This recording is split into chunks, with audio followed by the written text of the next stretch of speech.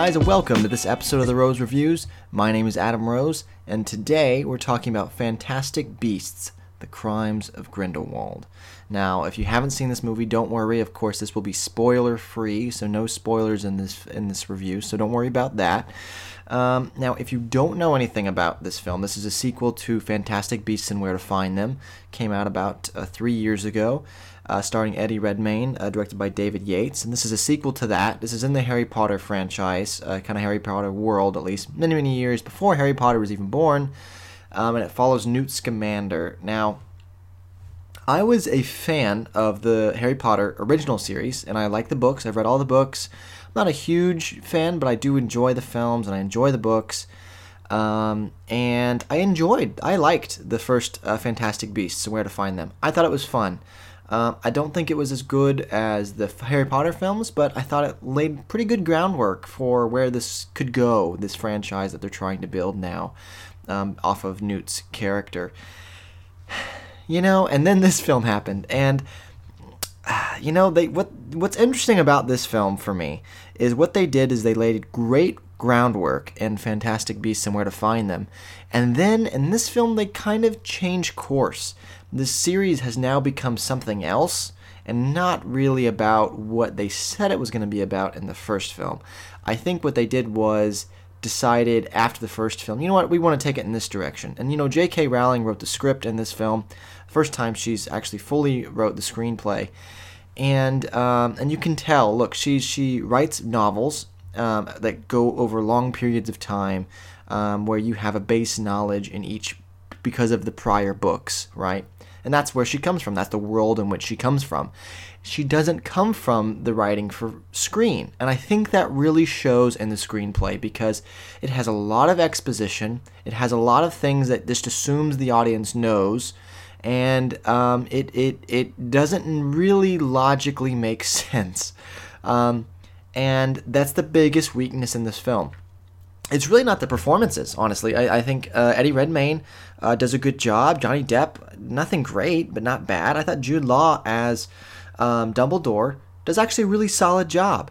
I still don't really think it makes sense in regards to his aging and all those types of things. But, you know, hey, there's magic. You know, you kind of just have to let those things go. But, you know, the problem with this one was the script. And I hate to say that because I love J.K. Rowling, but at the same time, the script was just a mess. It was just all over the place, and she takes a lot of the lore of the Harry Potter world and just kind of messes with it a little bit and twists it and is trying to do these really artsy and intelligent moves, but what it does is it hinders, I think, the story when she was trying to tell, and the script was just all over the place. I mean, there were moments and there's characters in this film that if you take them out of the film, it doesn't change how the film progresses or the ending at all. So when you have completely useless character arcs that you spend maybe 10, 15, 20 minutes on, why have them in the film at all? And you know, it hasn't been making the money that it wanted to make. It did not receive the critic rating WB wanted this film to make, and I think a lot of that has to do with the writing. Look, I think, yeah, you're going to get a lot of people on the first weekend to come see this because it is in the Harry Potter universe, but look, if you don't make a good movie and the script is not good, people aren't going to keep coming.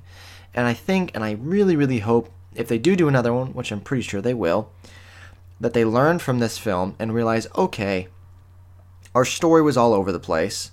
Let's get some help with J.K. Rowling, and let's have an actual screenwriter who's written and has experience writing for the screen come up and help her. I think that's what they need to do.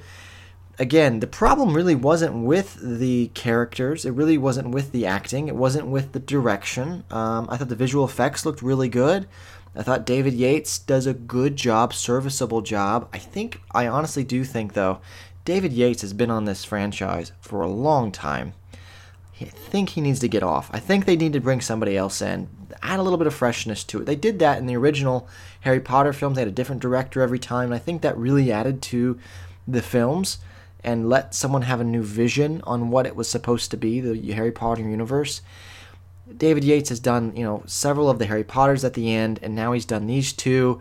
I think they just need to get some fresh eyes on the franchise. So I think you need a new director.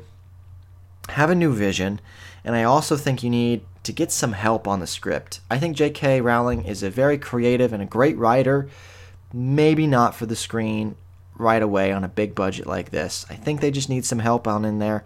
I think this could make it, but you know what? If you're a Harry Potter fan, all right, and you enjoyed the first Fantastic Beasts, I think you'll go into this film and enjoy parts of it. However, I think you'll see the same problems I have and the same problems a lot of people are having in regards to the lore and in regards to just a lot of the arcs and a lot of the story just simply not making sense or unnecessary. So it's fun, it's enjoyable, but it is probably honestly one of the weakest, if not the weakest, Harry Potter franchise, Wizarding World franchise film, sadly. Not bad, just really not that good. So on a scale of 0 to 5, 0 being no roses, 5 being full bloom, I got to give this a 2.5 out of 5. And I hate to say this because I was really excited for this film. 2.5 out of 5. I can't get it to being fresh.